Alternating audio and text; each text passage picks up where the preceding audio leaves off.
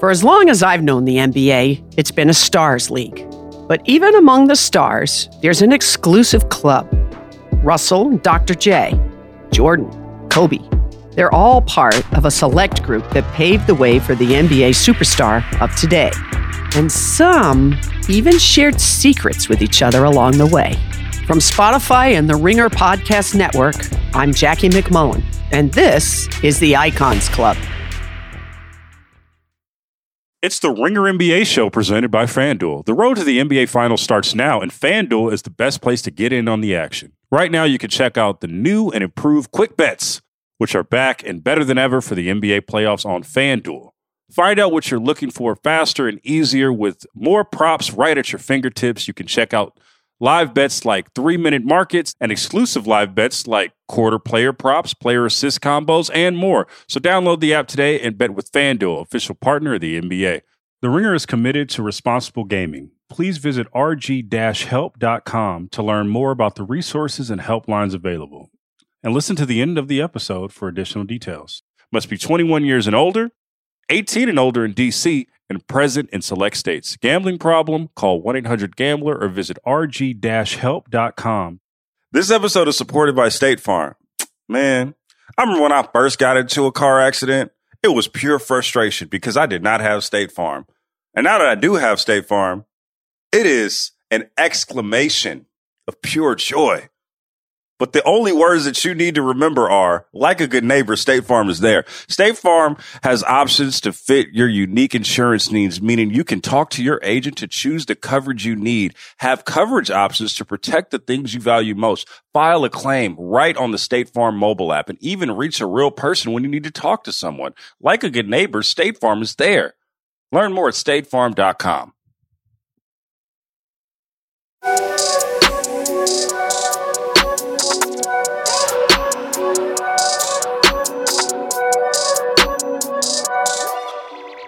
Folks, basketball is so tremendously, gloriously, spectacularly fantastic. My name is J. Kyle Mann. This is Upside High.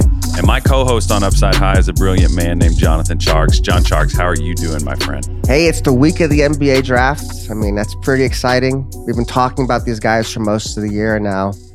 Finally, let's see what happens. I'm pumped. Oh man, what a wonderful time! Throughout my life, were you like a diehard NBA draft fan? Like growing up, like what was your interest level in it growing up? I've never asked you about that, I think. Or did you just kind of gravitate to it when you started covering the NBA? No, I've always been into it because I was always a big college basketball fan. Like I feel like a lot of our colleagues are always NBA only, but I was always into the whole world of basketball. So I always followed college, and then NBA obviously is somewhere in there. And so that it's just a natural transition point, right? You were subconsciously doing the Texas Longhorn thing there with your hand while you were making a point. He's so Texas in his blood. No, I mean, throughout my life, totally. It was like no matter what. I remember we were on like some family trip in like the early 2010s. Meg's family was like going out to dinner, and I was like, I'm not going. I was like, I'm watching the draft. Luckily, I had enough currency that she didn't get mad at me for that. What was your first NBA draft take? What do you first remember? Like, oh, I think this is going to happen. Like, does anyone come to mind? When you're just watching it from afar, I think the whole conversation is like smarter than it's ever been. We have so much freaking data. I was laughing just last night thinking about like how different like player development is now, because I was just for fun filming my own jump shot to see how ugly it was, and I sent it to you, and I was just laughing about that. That's a digression, but I had a few takes. I remember like those North Carolina teams. This was when I was in college. I remembered watching like the ones in like 07, 08, 09, and I remembered thinking to myself, I think Danny Green is probably the best pro on this team. I swear to God, I said that back then. I was like, I just loved Danny Green. That one I got right. Whenever you have nothing on the line, I don't know, you kind of sharpen your process as you go. I had some really wild misses and just, I was all over the place. And I think as you kind of do this and you have your process you go through, I feel like my takes are maybe a little less wild. I don't know. How have you seen your process change? Like, were you did you have some wild hits or wild misses back when you were just kind of casually doing it? Oh, for sure. Because I was watching this at like 13. Like I remember, I wasn't going to go way back. Like, I remember when the Bulls drafted Tyson Chandler and Eddie Curry. And I was just so excited. I'm like, 2 7-footers, one's a post scorer, one's so athletic. This is gonna be it, man. I was just pumped. That was Jerry Krause's soundbite after that draft. He was like, "This is gonna be so cool, man." No, I think when you're a kid, you get so excited about like the hypotheticals of it, because I 100% I loved college so much. And like I had no frame of reference or like process for like saying like this guy's gonna stink or not. And I would just look at like, oh man, Walter McCarty's gonna be on the Knicks. He's gonna be a star. Well, that didn't really happen. But I do definitely remember I had like a notebook and I would write down every pick and my little thoughts and things like that. So I guess this was kind of destined to be my interest for a long time. Jason Tatum's another one. I remember I've joked with you about this. I like argued with you and Danny like on Twitter about Jason Tatum. They were comparing him to like Danny Granger. And I was like, oh, he's way better than Danny Granger. And we just had like a back and forth about that. Anyway, that was another one. So we are going to be talking about a wide range of things here as quickly as we can to kind of help you cram. I will say, though, up front, we have talked ad nauseum about like the top 3 guys in this draft. So we're not going to do that on this pod. But if you go back in our feed and look, my thoughts really haven't changed since, I don't know, around January, February, I was pretty set. Would you say you were too with the top 3? Yeah, I remember we did a big pod right before the March Madness where we both kind of agreed. We had it the same in terms of Chet, Paolo, Jabari. But if you really want to get into that, we started doing like, we did this pod again, I think about 3 or 4 weeks ago. We got into those guys. We've done a pod on Jaden Ivey and Shaedon Sharpe. We did a pod last week on some of our favorite forwards. So that's all in the feed. And the site itself is going to have a ton of draft coverage over the next week besides our podcast, which we're recording this on a Monday. It'll come out on Wednesday. KOC has his, Ringer draft guide, his mock draft, his big board. That'll be updated through the week. I know Bill and Russillo will have draft coverage. I mean, we're going to have everything you could possibly want for this draft we'll have for the next couple of days. Oh, yeah. It's going to be a lot of reactions, a lot of takes, I'm sure. And that the most interesting thing that we're just kind of like waiting and to see if it happens is if the board starts changing, like if there starts to be trades. This pod is going to be, we're really going to be talking about the players themselves, less than the moving chess pieces. Also, I want to plug too the things that you and I have written and done about the top 3 picks. And there's, you've done something on Chet. I also did. There's a lot of stuff out there. Go check it all out. It's all in the Ringer draft guide. All those old articles are there. Yes. If you want to look at those too. You'll be able to, that's a one-stop shop for a lot of that stuff. And this pod too, a lot of stuff on there for that. So I want to talk about a position in the NBA that gets talked about constantly, overvalued. Maybe, I don't know. I kind of feel like every year we come out of the playoffs and we're like, well, every team needs more wings. It's just kind of one of those. Is there a team that doesn't need wings on planet Earth right now? So this wing group there's a lot of guys. There's a glut of guys. I don't know if I'd necessarily say that it's deep per se, but there are a lot of interesting guys to talk about here. The first one that I want to talk about is a player who was on that really talented Duke squad this past year, and that's AJ Griffin. AJ Griffin was really highly regarded throughout high school. Had a year here where he's kind of trying to, move his timeline back, pull the car back onto the road a little bit. And it's sort of similar to the Harry Giles thing. Would you agree with that in terms of he's had some injury trouble? Yeah. So AJ Griffin, son of Adrian Griffin, longtime NBA player. Adrian Griffin, actually, Nick Nurse's main assistant in Toronto. He's been up for a lot of head coaching jobs. So it's a classic basketball bloodlines player. He was highly, highly touted throughout his high school career, seen as like a top 5 guy in his class. Then he had the COVID thing. COVID happens. I believe COVID was his junior year. He hurts his knee his senior year. Then he sprained his other knee the preseason before Duke's season. So he didn't even really get in the starting lineup till December because he was playing back an injury, kind of recovering from that. And what makes, I think, Griffin interesting, and you're talking about how like everyone needs wings, but the top of the draft, there aren't a ton of wings like there usually are, right? The top of the draft is a bunch of big men. Then you have like Jaden Ivey, and there's Shaedon Sharpe, who really no one knows what to do with based on his very limited track record. So there's not like the usual, your 6'7" wing in the top 5. Might not happen this year, but there's a huge glut of wings in the middle of the first round. And we'll get into it historically. It's a very, very dangerous pool to be fishing in. Mm-hmm. Like the bust rate for that position is very, very high. So there's not like clear stars and there's a lot of risk. But every team needs wings. So these guys are all going to get drafted. But man, it's going to be very risky. And I think Griffin kind of sums it up. Because I've always been a big AJ Griffin guy. I really like his game. Mm-hmm. And to me, this is the guy. If there's one guy in this big pool of wings kind of projected to go somewhere between like 8 and 25, he's the one I've been kind of locked in all season in terms of, I think there's room to grow here. The first thing with Griffin we got to talk about is the medical stuff, which you kind of already mentioned. It's the because key. the one thing that jumps out on him when you watch him, he doesn't have the same burst he did. If you go back to some of his like U16, his Team USA stuff, he was just moving better in high school. Mm-hmm. So you don't know where he is medically. He sprained both his right and his left knee. And so that adds an even more complicating picture on top of everything else in terms of he's already got a very lengthy knee history. He's a very big wing, and that's probably the biggest selling point.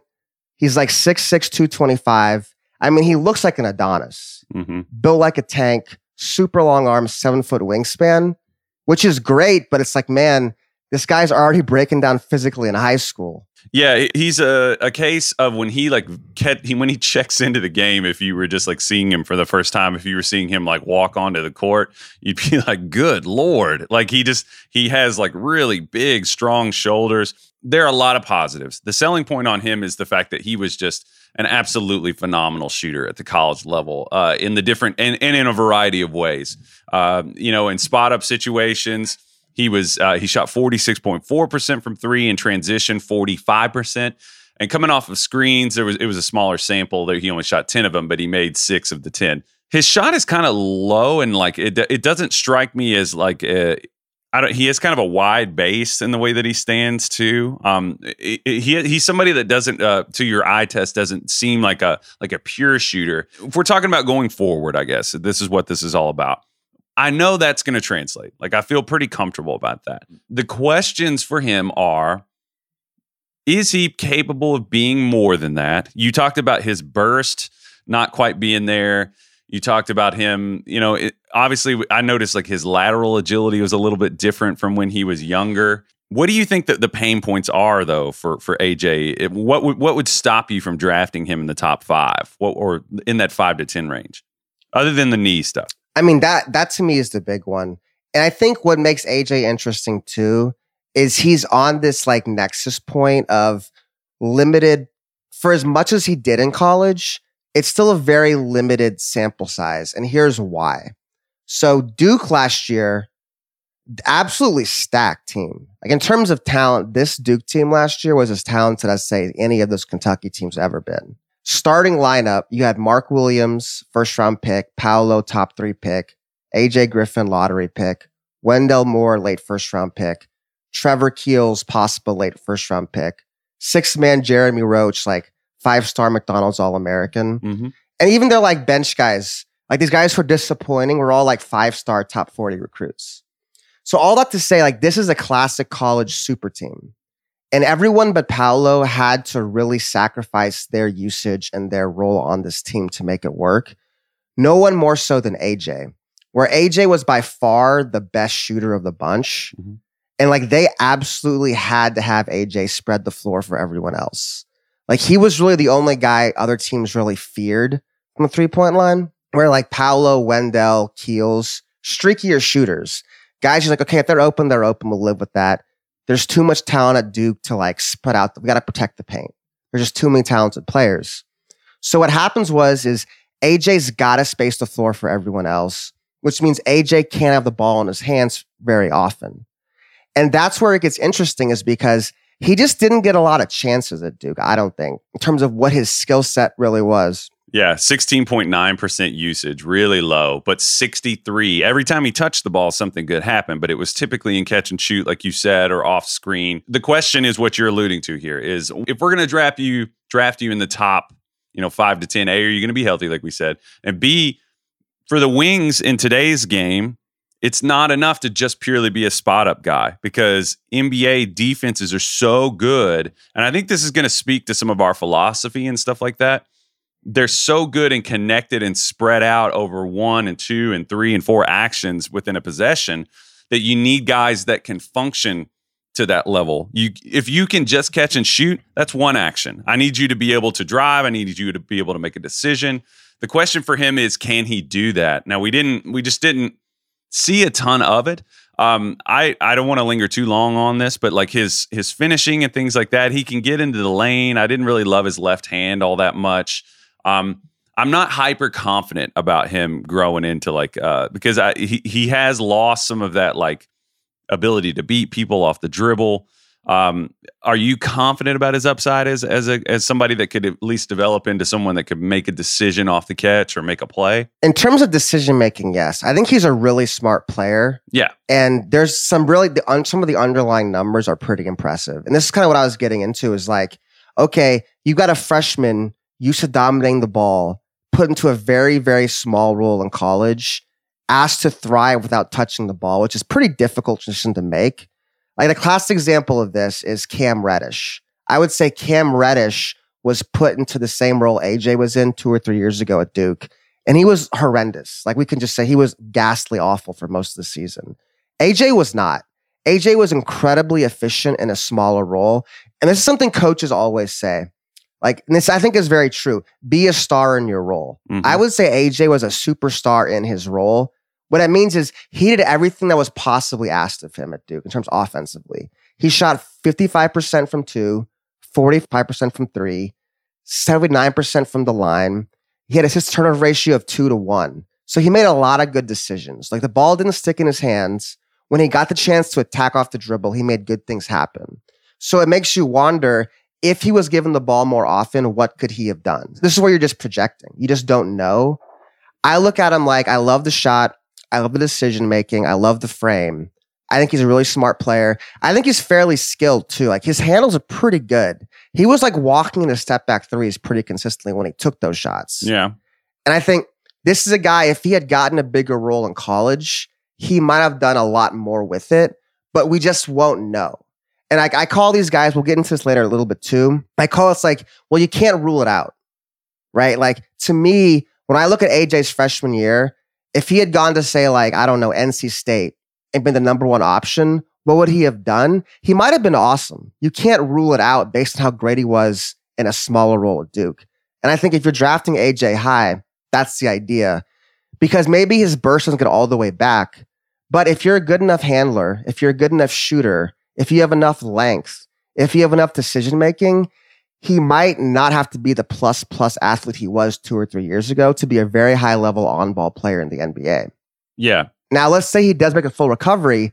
Now we're talking about a guy, I think, if you go back 3 years ago, had as much talent as this entire class. Yeah, I think it's a mind versus matter kind of a thing here, because I agree with you. The situations I watched where he got into the lane, it was more an issue of he would get in trouble, like get himself into a crowd. And it may be a question of over the long term, AJ evolves the way he plays a little bit. We were talking about him being more of a, he would just sort of destroy you with his athleticism and his skill. He might be in the process of evolving the way that he plays, which might mean in a few years he might be more of a slower pace player who has the frame to put people in jail. He's got the biggest two things. He can handle the ball decently well, in my opinion, not great, and then the shooting. And if you have those two things, that's going to pave a lot of roads for you to evolve in other ways. If he can evolve into a guy who can, get in the lane and be a pace player and be physical and draw fouls and make shots in the middle, I feel good about it. Really, the injury thing is the thing that makes me the most nervous paying forward and moving forward. Defensively, I think the foot speed has shown up a lot on defense, in my opinion. Like that's somewhere that he's really fallen off. I worry about that. Really quickly, how are you defensively on him? Yeah, I mean, that's where it's more straight. How much will his athletic ability come back to him? And that's just hard to know. We were saying he got hurt his preseason before the season started, and he really didn't start starting to like December till Christmas. So you just wonder, will it come back? It's hard to know based on what happened. Obviously, a lot of it's medical. I was going back on Shaedon Sharpe, and then I saw the U16 gold medal game where Sharpe's playing AJ Griffin. And it was like, for as good athlete as Shaedon Sharpe was, Griffin was by far the best athlete on the court, I thought, or one of the top two, just flying everywhere. Mm-hmm. I don't know. Obviously, if that's going to come back.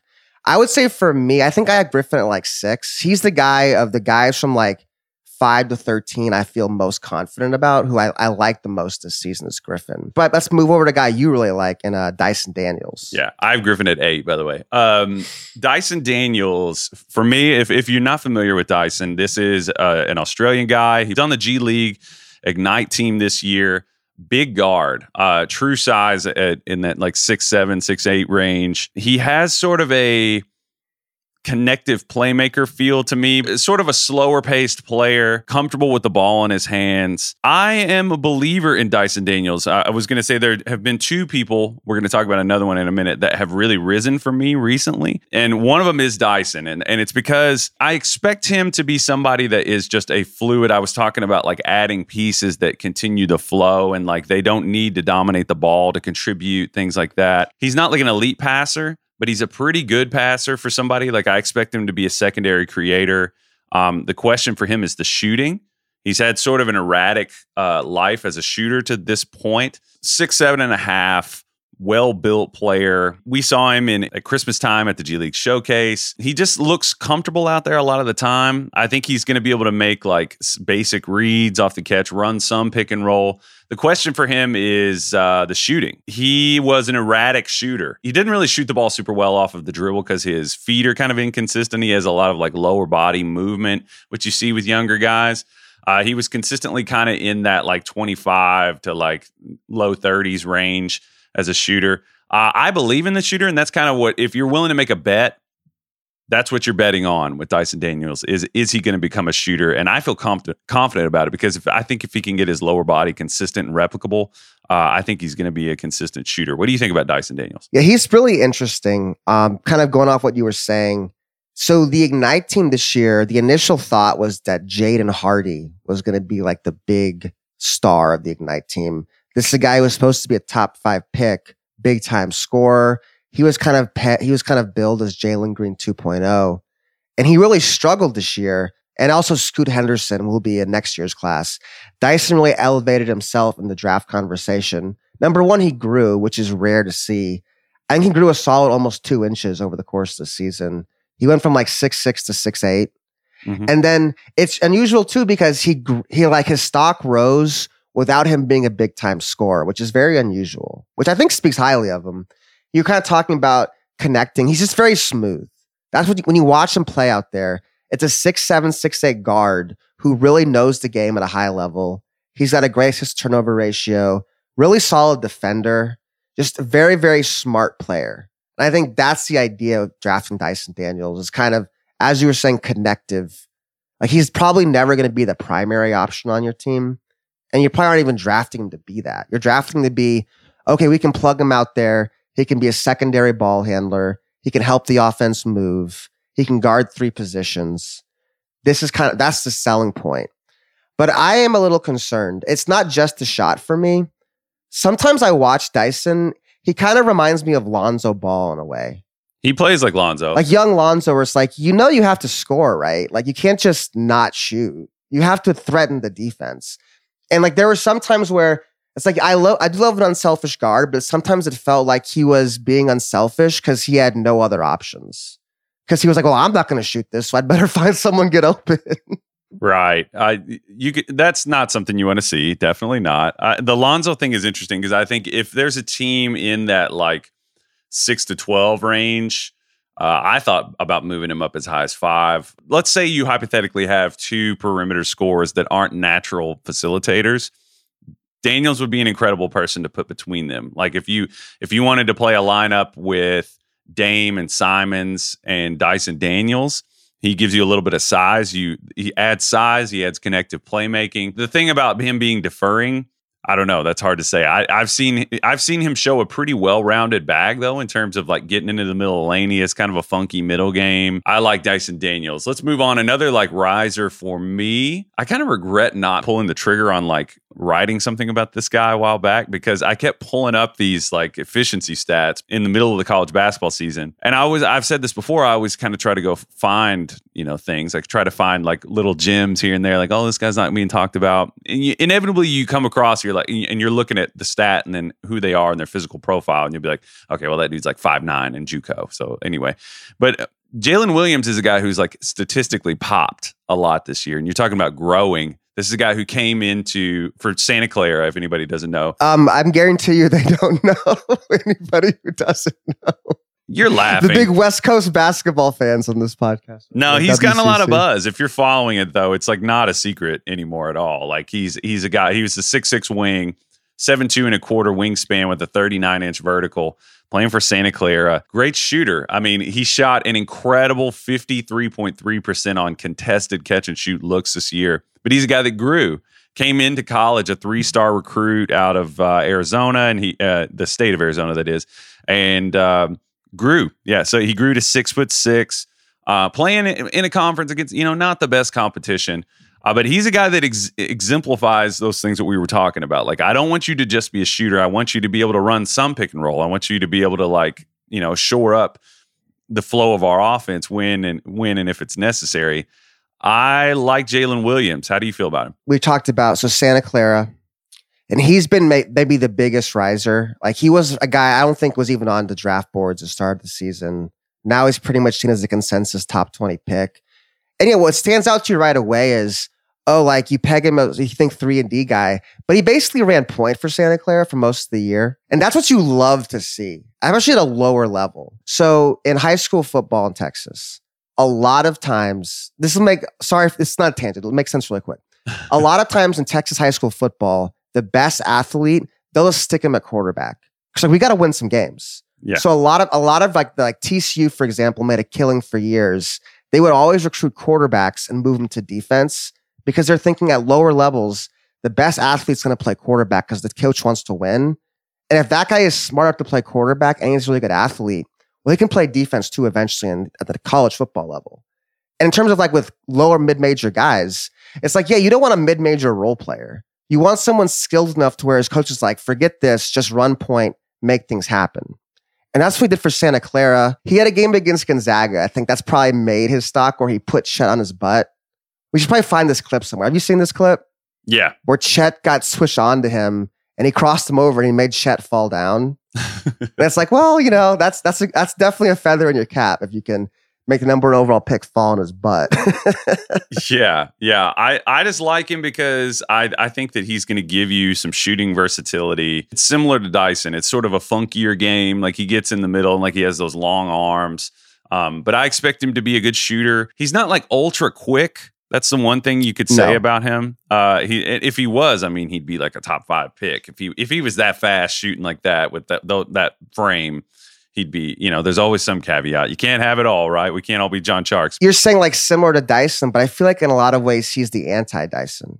Whereas, okay, if you're drafting Jalen Williams, you're drafting shooting and hoping he's athletic enough. Whereas you draft Dyson is you're drafting size and speed and hoping he finds a jump shot somewhere. So it's more like, which of those two skills do you value more? Which of those can you most improve in the NBA level? Because that's the question with Jalen Williams ultimately, is if he's not going to be a primary in the NBA, if he does have to play on the wing, can he defend enough? Is he big enough to get over? He's just not very quick. Like long story short, he's just not a very quick guy. The similarity that I was drawing there was more like the pace thing, the middle game. Like they're clever and crafty in how they get their shot off. He is more aggressive. That's kind of the difference between him and Dyson for sure. But I like his natural kind of playmaking instincts. I had him rising up to 10, actually. I think that he's a player that you could plug into. I sense some just kind of like Jalen Williams.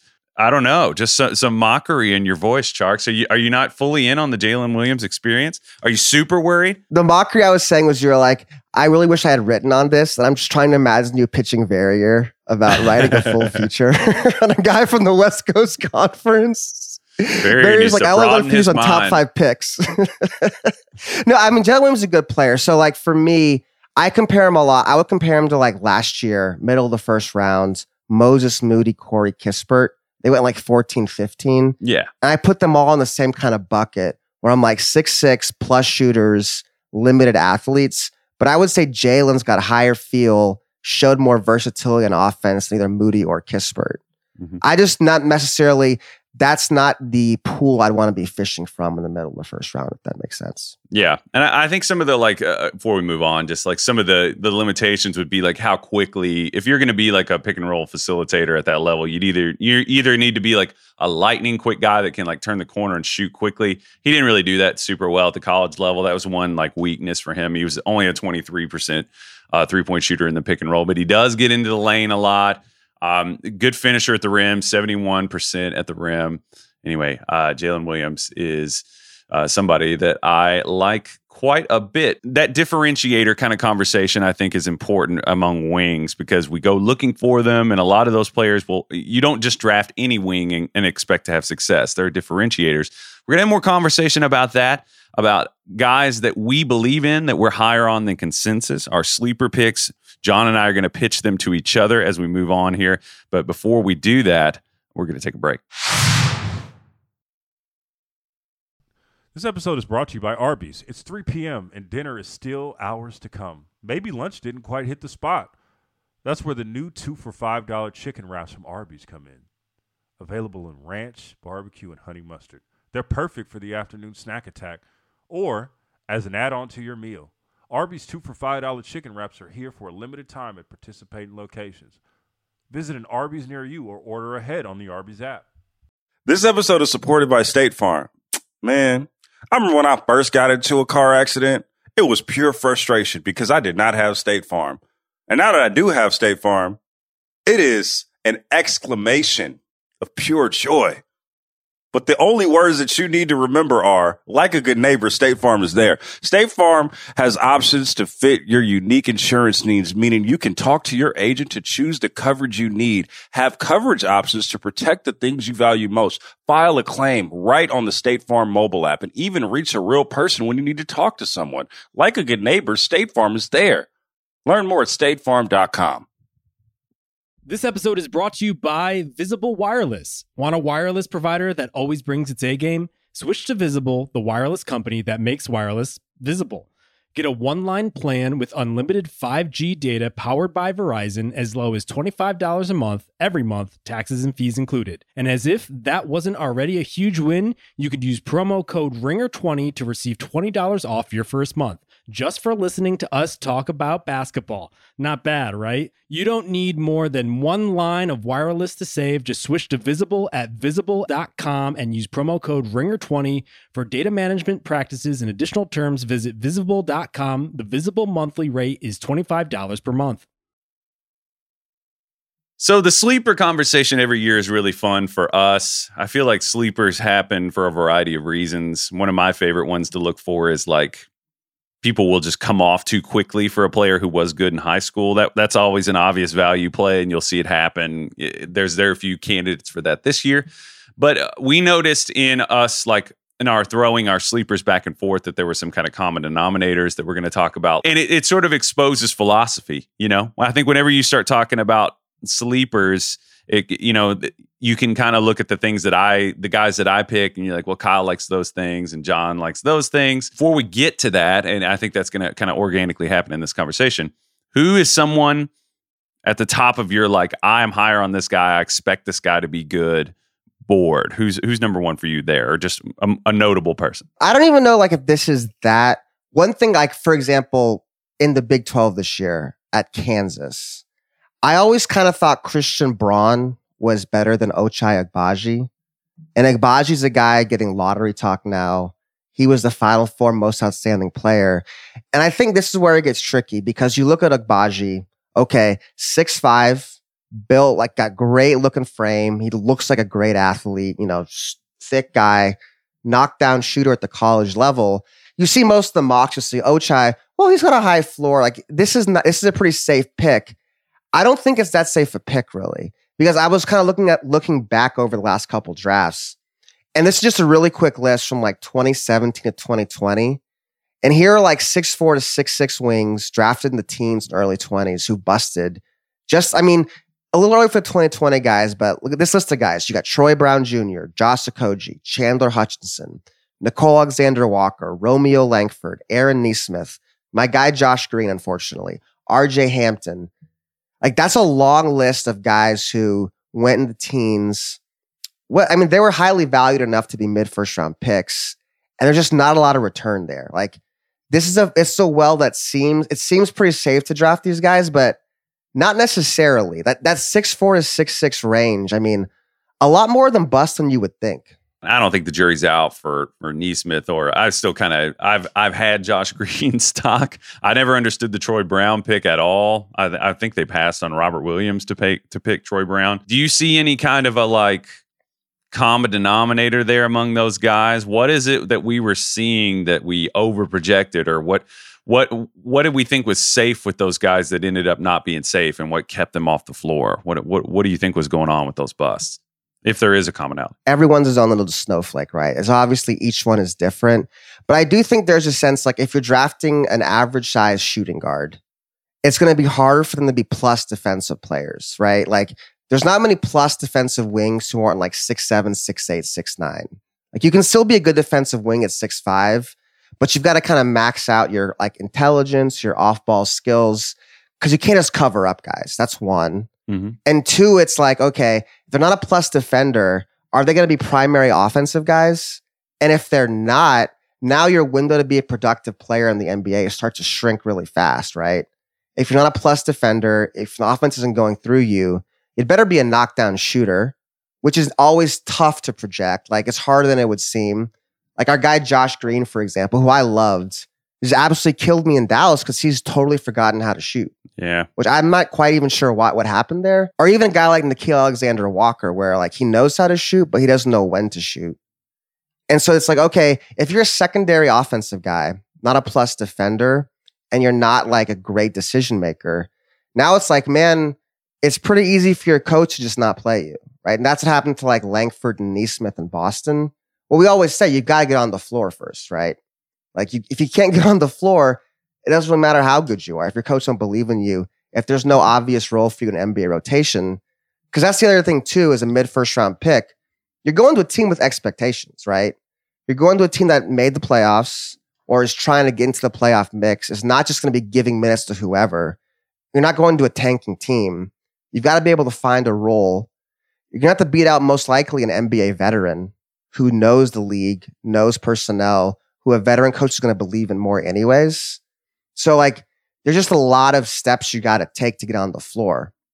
And I guess to bring it back around, so Agbaji versus Christian Brown in this draft. Agbaji's being mocked in the mid-teens. Christian Brown's being mocked in the 30s. Even though when you watch them at Kansas, I thought it was pretty clear Brown had the higher feel for the game. They're about equal level shooters.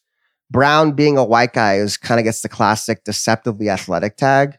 But he doesn't his steal and block rates were really lower than Ochi. I think they're a little higher, actually. And what really stands out is Brown got half his shots at the rim, whereas Ochi only got a third of his shots at the rim, which is telling you Brown is beating his man.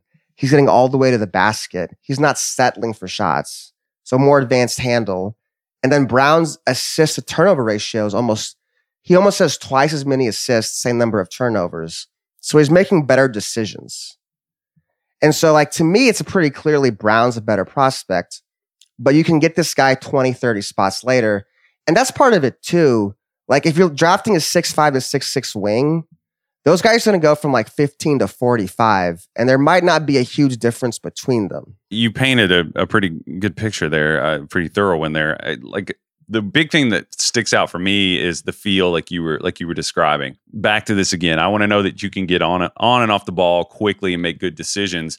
Agbaji just hasn't really grown in that area. Like we were talking about him shooting the ball. He hasn't shot the ball super well in the pick and roll. I mean, fine, but as a decision maker, his assist to usage is really low. It's the lowest among the cluster of wings that are near the top of this draft at 0.35. By comparison, Jalen Williams is 0.91. So you're seeing someone that is adding to the flow of the offense. And basically, I just want to know that you can be productive as a low touch time player. And I think that you're right. Christian Brown has proven that more. I don't know. He's 6'5" ish. He seems like somebody that could project as like a solid perimeter defender at the next level. I just worry about his offensive role being malleable, like at all. Like that concerns me, because if he's going to need to be a primary on-ball player who can't really do much other than just shoot the ball, like he's pretty tunnel vision. We even saw it I think it was in the title game. He can blitz you when he's shooting early clock, but I worry about him fitting into like the flow of an NBA offense consistently. When you're looking for sleepers, what are you looking for? I kind of like this thing about touch time, because that's a good point in terms of you're not getting a lot of touches, most likely being drafted in the mid-first round. Yeah, you need to be a start your role, like you said. In terms of sleepers, guys that we believe in, I've talked to you about this guy throughout the year. Max Christie at Michigan State has always kind of struck me as someone who has the tools, similar to AJ, in a heavily off-ball role. He has the appearance to me, and it's similar to the Zaire thing, like where you would go and look at the analytics and be like, those are god-awful. Like, if I'm just going by the analytics, I'm not sure about that. When I watch him, I see somebody that in a better offensive situation with more spacing, I see him as like an athletic guy. I love his like athletic fluidity. That's something that I say. I think he's a pretty decent athlete. I think he's going to be, his upside as a catch and shoot player is going to be pretty good. Max Christie, you seem to kind of be with me on that at different points of the season when I would check in with you about it, though. Yeah, Christie, he's just one of those guys. He looks the part, but the production wasn't always there. Mm-hmm. But you definitely you watch him move out there at 6'6". His jump shot looks great. Like, it looks beautiful. Got very long arms. He moves pretty fluidly. And he was a guy I was hoping would come back to school, because you'd love to see the production match that and you'd feel more confident, but he just went ahead and went pro. That's where you're just kind of like, you're hoping for the best, basically. Yeah. And you like box plus minus is a big like on ball creation heavy stat. And among those wings, like we were talking about, his is 0.8. And just for comparison, like AJ Griffin's is like 7.5. So we're talking about somebody that just wasn't very productive on the ball, but he's young. Like we said, he's a pretty good athlete. I believe in him. Who do you have another sleeper? Yeah, a guy I've really kind of got obsessed with late in this process, Josh Minot.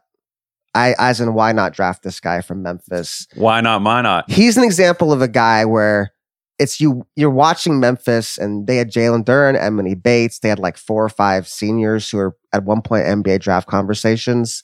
And Minot's like their 3rd or 4th player off the bench. He barely plays, but you're like, wait a minute, this guy's 6'8", 6'9", and he's just flying over the court.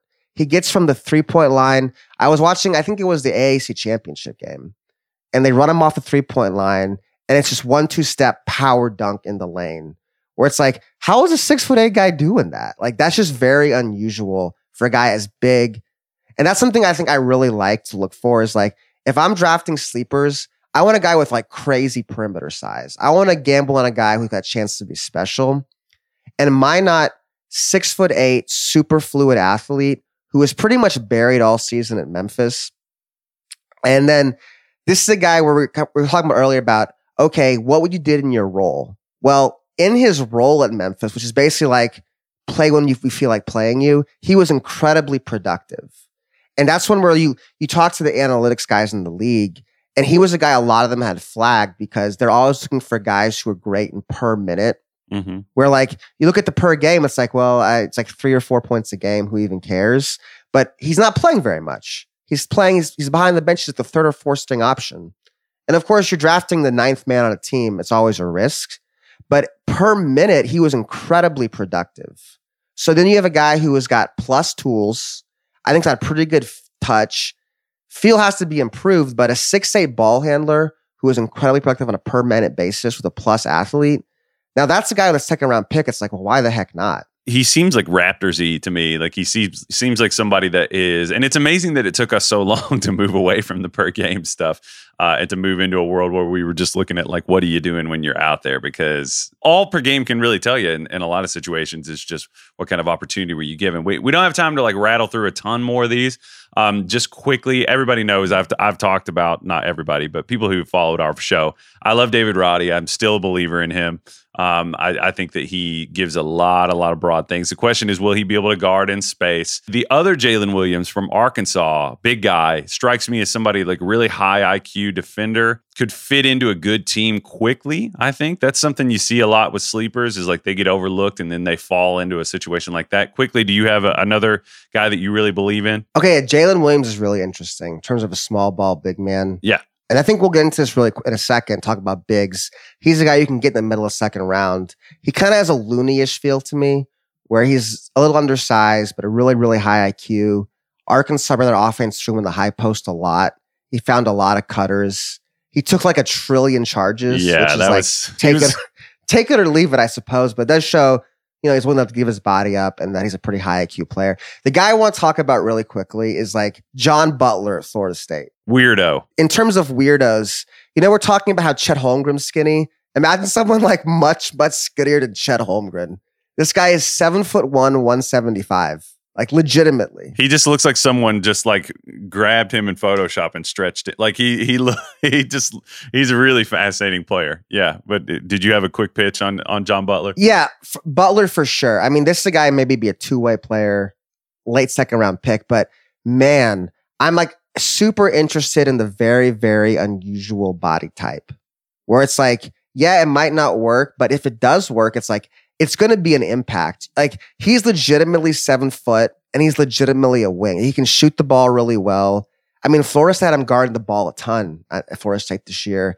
I think I watched the Duke game and he guarded like all 5 of Duke's prospects at different points in the game because he's 7 feet tall and he's moving his feet. He was not productive statistically at all. He's not super athletic either, but he's 7 foot and he moves well enough. I would just say like John Butler, the NBA is a top 1% league. It's the 1% of the 1%. Mm-hmm. John Butler is a 1% physical guy where in summer league, people are going to be talking about this guy because they're going to be like, what the heck is a 7-footer doing guarding the point guard? Like what's going on here? It doesn't even make sense. And he can do it.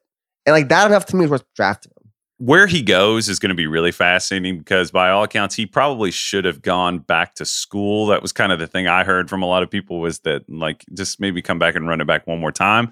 But there maybe he got some intel that he could get, pre-drafted, as we've talked about it, that phrase that's become popular. His value is, it kind of reminds me of the way that people talked about like Nick Claxton or, these bigger, like the Jaden McDaniels types where we're like, we know they're not like true anchors. This is a good segue into the other side of the ball. There's not really like an offensive like center. I mean, other than Chet, obviously, but if you consider him like a true center, like a traditional center in this draft who is like the offensive side of the ball is like the pitch for their game. But we have a few defensive guys that are interesting. And how you differentiate them opens up another conversation about a broader conversation about what can you get for what price in the free agency market? Should you even draft these types of guys high based on their upside, based on their outcomes? What do you see the pecking order outside of like the top guys that we've talked about, like the top 3 between Jalen Duren, a freshman at Memphis, Walker Kessler at Auburn, another big guy, big shot blocking, high impact shot blocking guy, and Mark Williams. These are the 3 guys. There's Christian Coloco is another guy from Arizona that could sneak in there. But I kind of feel like those 3 guys are in a little tier here. And where do you rank those 3 guys? Well, I think it's interesting and I think kind of fitting that like we're really having this conversation at the very, very tail end of the last pod we're doing. Because that's kind of how like these traditional bigs are being valued now. Where it's like we hit the guards, we hit the wings, hit the forwards. Well, there's all these centers out here too. We should probably like, talk about it for a couple minutes. Well, the center position is really important, but I think that we've talked about this before. The most valuable players in the world to me at this point are the guys that can. We talk about 3-level scorers. True 3-level like rim deterrent players are super valuable. Do you think any of the 3 of these guys have that type of potential? Is the thing? Are we undervaluing them at all? Like, is it stupid to be tucking it at the end of the conversation like this? I think Jalen Duren to me is really, really interesting of all these guys. So Jalen Duren, Memphis, he was like the number 1 player in his class before Sharp. He reclassified really young, spent all year as like a younger freshman at Memphis and was pretty solid. Like he had a really good year. He's like 6'10", 250 plus athlete. And I think what's interesting about Duren is I was kind of looking at him in comparison to DeAndre Ayton and James Wiseman. I'd say both similar size, similar athletic ability. and probably like not your prototypical modern center. Whereas like they're all trying to move to the perimeter, but they're all still more comfortable in the paint or mid-range. Ayton was number 1 pick in 2018. Wiseman was number 2 in 2020. And now Duren's a guy getting mocked at like 15 some places in 2022. And it's like, has the traditional big fallen off that quickly? I think the reason that people are separating them out mainly is because he offensively is so much more raw than them. When I'd heard that he was ranked where he was, I checked in and was just kind of watching him. It may have been EYBL, I forget the game, or a high school game. I was just shocked at how raw offensively he is. Like, not a shooter, he can be really clumsy with the ball. Whereas like Ayton and Wiseman, I think people got a little more allured by their just like basic offensive skill set. Like, Wiseman looked a lot better offensively in high school. He had moments where you were like, I could see him maybe shooting it someday, some decent touch. Only as he's kind of gone up, as some of those things been revealed. But Ayton was on another level. It was just like, I could see this guy shooting. He has soft touch. He's good around the rim. Duren, though, I think is a twitchier athlete. You were talking about his frame: 6'11", 250 pounds, 7'5.25" wingspan. He has sort of a Bam-ish like physical profile, a Kongwu similar to that, like someone who could guard. We're talking about guarding all 3 levels. He's the most likely candidate to do that, to me, in my opinion. I would put Mark Williams second. I don't know. Are we undervaluing him? Is that enough to take him top 10? I think it is. The other factor here to talk about is the fact that he's younger than those 2 guys. If you compare them against like Mark Williams, and I think those are the 2 guys that are going to get compared. And we've overthought about it at this point probably. But who do you take first? Do you value his like age thing? Do you think that offensively there's enough to come along? Because I don't really, aside from being like a vertical spacer, that's kind of what runner, jumper, dunker offensively is kind of what I expect Duren to be at the NBA level, and a defensive force on the other end. I will say he's shown flashes where like we're teamed with zone Memphis and he'd make some good passes. I think there's some underlying feel there. I would put him pretty comfortably above Mark Williams, because I think what I look at with 7-footers is I for sure want a guy. You kind of talk about 3 levels. I want someone who can just guard out there. Like, if I'm drafting a 7-footer high, you just got to be able to switch. You look at these playoffs and these teams that advance, their bigs can all get out and just guard. Horford, Time Lord, yeah. Even Looney is not awful, yeah. I mean, Looney especially. Looney just switched all the time. Like, I'm just going to guard these guys, and they're not going to target me. What's what you need to have? And I think I value that even more, I think, than like pure rim protection. Like, I'll give up some rim protection for a guy who can really move out there. Whereas I look at Mark Williams as more of a traditional great rim protector, freaking huge, very athletic, but I don't see him as a guy who's like very comfortable. I wouldn't want to switch him to. He seems like more of a drop big man. And that to me automatically lowers you a lot. Conversely, like if I'm drafting a 7-footer in the top 10, I want someone with ball skills. Like if you don't have ball skills, I feel like you're pretty replaceable. If you're just a guy who catches lobs, no matter how good you are at that, this is where it's like, I can draft Mitchell Robinson at 36, like Robert Williams with 25. Not that there's other stuff with those guys, their draft stock, but that's what I'd want to avoid. I don't want I think for me, you look back at the 2018 draft where you had like Wendell Carter, Mo Bamba going top 10.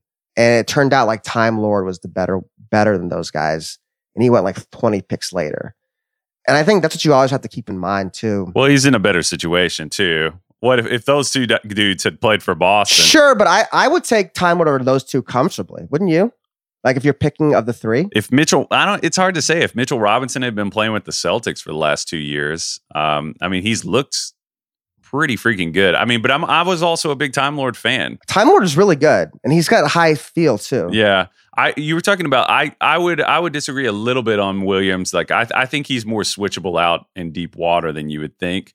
I think that Jalen's upside's higher on that front, but I also think that like Williams has shown a little broader offensive skill set. I think that Walker Kessler is probably the most distinctly drop big of the 3. Like you got to drop him. But he in his own right, I could see him being a backup big. Do you think he could be starter level in the NBA? What do you think about Walker Kessler? I know he went to Auburn wanting to shoot the ball. He cannot do that, and I don't expect him to do. They let him shoot. Yeah, they gave him the freedom, and he just didn't make it very often. Right. It was pretty abhorrent most of the time. Yeah, I still think the age thing is huge with Duren. I still think he's the most likely to become that type of defensive big in terms of the 3-level thing. And that, to me, would put him at the front of those 3. I pointed this out in our doc. Like, his ability to get to his high point quickly is pretty unbelievable, like how long his arms are. I mean, he's a great athlete for sure. One thing I'm curious to tie it back on our conversation last week. So would you take Jalen Duren or Jeremy Sohan? Who would you have higher? That's a really good question. Man, I honestly think I might value Duren above Sohan, honestly, because the questions about Sohan offensively, like at the bare minimum, if you take Duren, you're like, I know that he's going to be a finisher. We've seen some of the passing flashes. For Sohan on the other end of the floor, I'm like, it's a little more conditional about how I'm going to use him. Like offensively, where am I going to put him? I don't know. Where are you on that? Where do you think that their value? That's a really interesting, like philosophical question. How you value those two guys specifically? Well, because the reason I'm asking that is, I think the argument for Sohan ultimately, if you're drafting him high, is we're just going to play him at center. Like, he's just going to be a small ball 5. We're going to be a smaller team that switches a lot. He's going to be giving up size and kind of like your Bam Looney molds. But what we'll lose in size, we're going to gain in like playmaking, facilitating, perimeter defense, and we'll be bigger on the perimeter to make up for lack of size down low. We're going to have a very versatile team. Like, I was thinking about our Sohan conversation last week, and I wasn't as high as him as you, but I think I wasn't thinking enough about him as just purely a 5. I think that's the value in Sohan. And I think what's interesting about that, because you're kind of asking, is Walker Kessler a starter? I feel like with centers, it's almost the reverse question. It's because like most teams in the regular season, you still want to start your big old oaf, right? Your guy who's going to like guard Joel Embiid, give you 4 fouls, protect the rim kind of guy. Yeah. But at the end of the game, you're going to downsize, play a smaller lineup. And it's like that starter, kind of like this, like the Zaza Pachulia role, basically. Yeah. Like there's always going to be a role for that kind of player. And that kind of player might be a quote unquote starter. But how valuable is that really? And like, even if you're someone who excels at traditional center, like is your team going to be built around traditional center at the end of games? Unless that player is like Joel Embiid, I wonder if it's even worth it. Well, that's what we were talking. Yeah, that's what we were kind of alluding to last week when you were looking at the most successful defensive teams in the league. It's like you gotta be able to play that style at the end of the game unless you have that behemoth. Are you saying that like the thinking for taking Sohan isn't that like full time we're gonna like do an ocean of reps of him at center, but the thinking is we're gonna take him knowing that we'll have this silo of our defense ready to use at some point. Like the thinking is we're going to use him at the 5. But I don't know if I would want to do that full time. At what point do you get penalized for doing that? Because Baylor only did it out of necessity. They were playing Chachua at the 5 for all the full time at the college level until they did that, or until he went down with that injury, and then they kind of adjusted. I just wonder about doing that full time. It seems like a fun thing to have up your sleeve, though, like if you wanted to go to it. Yeah, and I'm not sure either, but I think that's the argument for me if I was going to take him top 10. He'd have to be pretty good at that, but go ahead, yeah. The reverse of that is like, if I'm going to draft Jalen Duren top 10, is he good enough to where I'm going to be comfortable closing games with him at the 5? Or am I going to want a more versatile lineup? And at that point, if he's not going to be like, if the foundation of my team is not going to be closing games with Duren at the 5, do I need to spend a top 10 pick on him, right? Like, if I'm drafting a guy in the top 10, you better be closing games for me in a couple of years, right? That's kind of like a bare minimum. And that's where, like, for me, I wonder a guy like Christian Coloco at Arizona. Like, I don't know the difference between Christian Coloco and Mark Williams is worth the 30 or 40 draft spots. Like, can I just draft a Christian Coloco in the 30s or 40s, play him 20 minutes as a center? That's fine. Like, is that just the better way to do it in terms of valuing these picks? I think Williams is a lot rangier and flexible and more vertically explosive. But thinking about the Duren thing, though, man, it's like if you think back about like Bam's timeline, and what he showed offensively, like when he was younger, like showed no shooting. I mean, just like it was all hypothetical, but he did show that like elbow creator kind of stuff that you were talking about. Similar thing with Duren. And, we looked back at the thing that kind of stopped Bam from being valued higher was some of those limitations. And our thinking at the time, I'm admitting I was guilty of it, of seeing his limitations offensively and being like, I just don't, if I'm going to use a top 10 pick. But those things are really, really valuable. It depends on the personnel around him. Okay, so hold on real quick. Yeah. Are you telling me you think Duren's got that kind of like point forward potential as Bam? Because if that's the case, it's a whole different kind of prospect. Well, what does Bam do offensively that we just absolutely could not see Duren doing on any level? You know what I mean? It's not like he's doing a lot of like low posts, like I'm going to score or I'm going to pass it. Bam offensively has some limitations. Like he has some things, he has some areas where he needs to grow. As finishers, I don't know that they're really that different. Physically, they're pretty similar. Well, I mean, I would say with Bam, 5 assists a game. Like Miami runs their offense through him. Tons of cutters. He's in the Draymond role. But he's grown to that point, okay, man. so you think Duren's got that kind of potential? That's interesting. It's all situation, man. If you're running a decentralized offense where it's like there's not a one player who's like, here it comes, stop it, and then everything else responds to that. When I say decentralized, I just mean there's usage and stuff going on around the ball that is just as important. And Miami plays that way. Golden State plays that way. If you get a big out there that can like screen and catch lobs and cut, they become more valuable in that type of a setting. I guess that's just my point. It's an interesting thing, man. If I had an offense where I felt like I could play that way, if I could put movement around Duren and put him in a situation to like make passes like that, be a high screener. He's not a natural guy, like in that sense. Like he's not like a Domantas Sabonis level, like talented passer like that. But situation matters a lot, man. Matters a lot in the draft. For sure. Bam's got handles too, also. Yeah, he does. But he's grown. You're looking at Bam at like 20. How old is Bam now? I guess that's fair. 23, 24. 24. You're looking at him now, and we're looking at that's a 5-year difference. So it'll be fascinating to see. So the draft, man, I'm excited. Anything else you wanted to hit on, and like any other players you wanted to pitch to me before we go? Or I think we covered a lot there. I was going to say, I feel like sometimes with the sleeper conversation, it just becomes an exercise in ego. Where it's like, I did mention him one time. So in 3 or 4 years, if he's good, you can always go back and pound that one. So let's get some ego shots off. Give me a name, Kyle. Like, okay, a guy you like that's not being talked about a lot that we can point to in 3 years and say, well, Kyle was right about him. I did have one guy that like, I think this is a really funny one that I think could just show up in a game at some point and we'd be like, dang, that guy can really play. What happened there? Iverson Molinar from Mississippi State. A guy who could really just score the ball. Like he's going to be in like that really competitive range of like 6'2", 6'3" guys that can play. There are a lot of them, but he's just like a bucket getter. Like he's just hung buckets on the whole SEC for the past few years. He's an interesting one. Do you have one? And by the way, that's like a two-way player. Like that's a range. I just someday I could see him popping up in a game. I was gonna say, these are pure ego picks, so don't feel bad about no that. More explaining. It's an hour into the pod. So here's a guy I've kind of been interested in all season. I think's got something. Not like my favorite player, but making ego dart throws. Julian Champagnie at St. John's. So his twin brother Justin played for the Raptors this year. I always love guys with NBA brothers. I'm a big Bloodlines believer. He's 6'7", 220.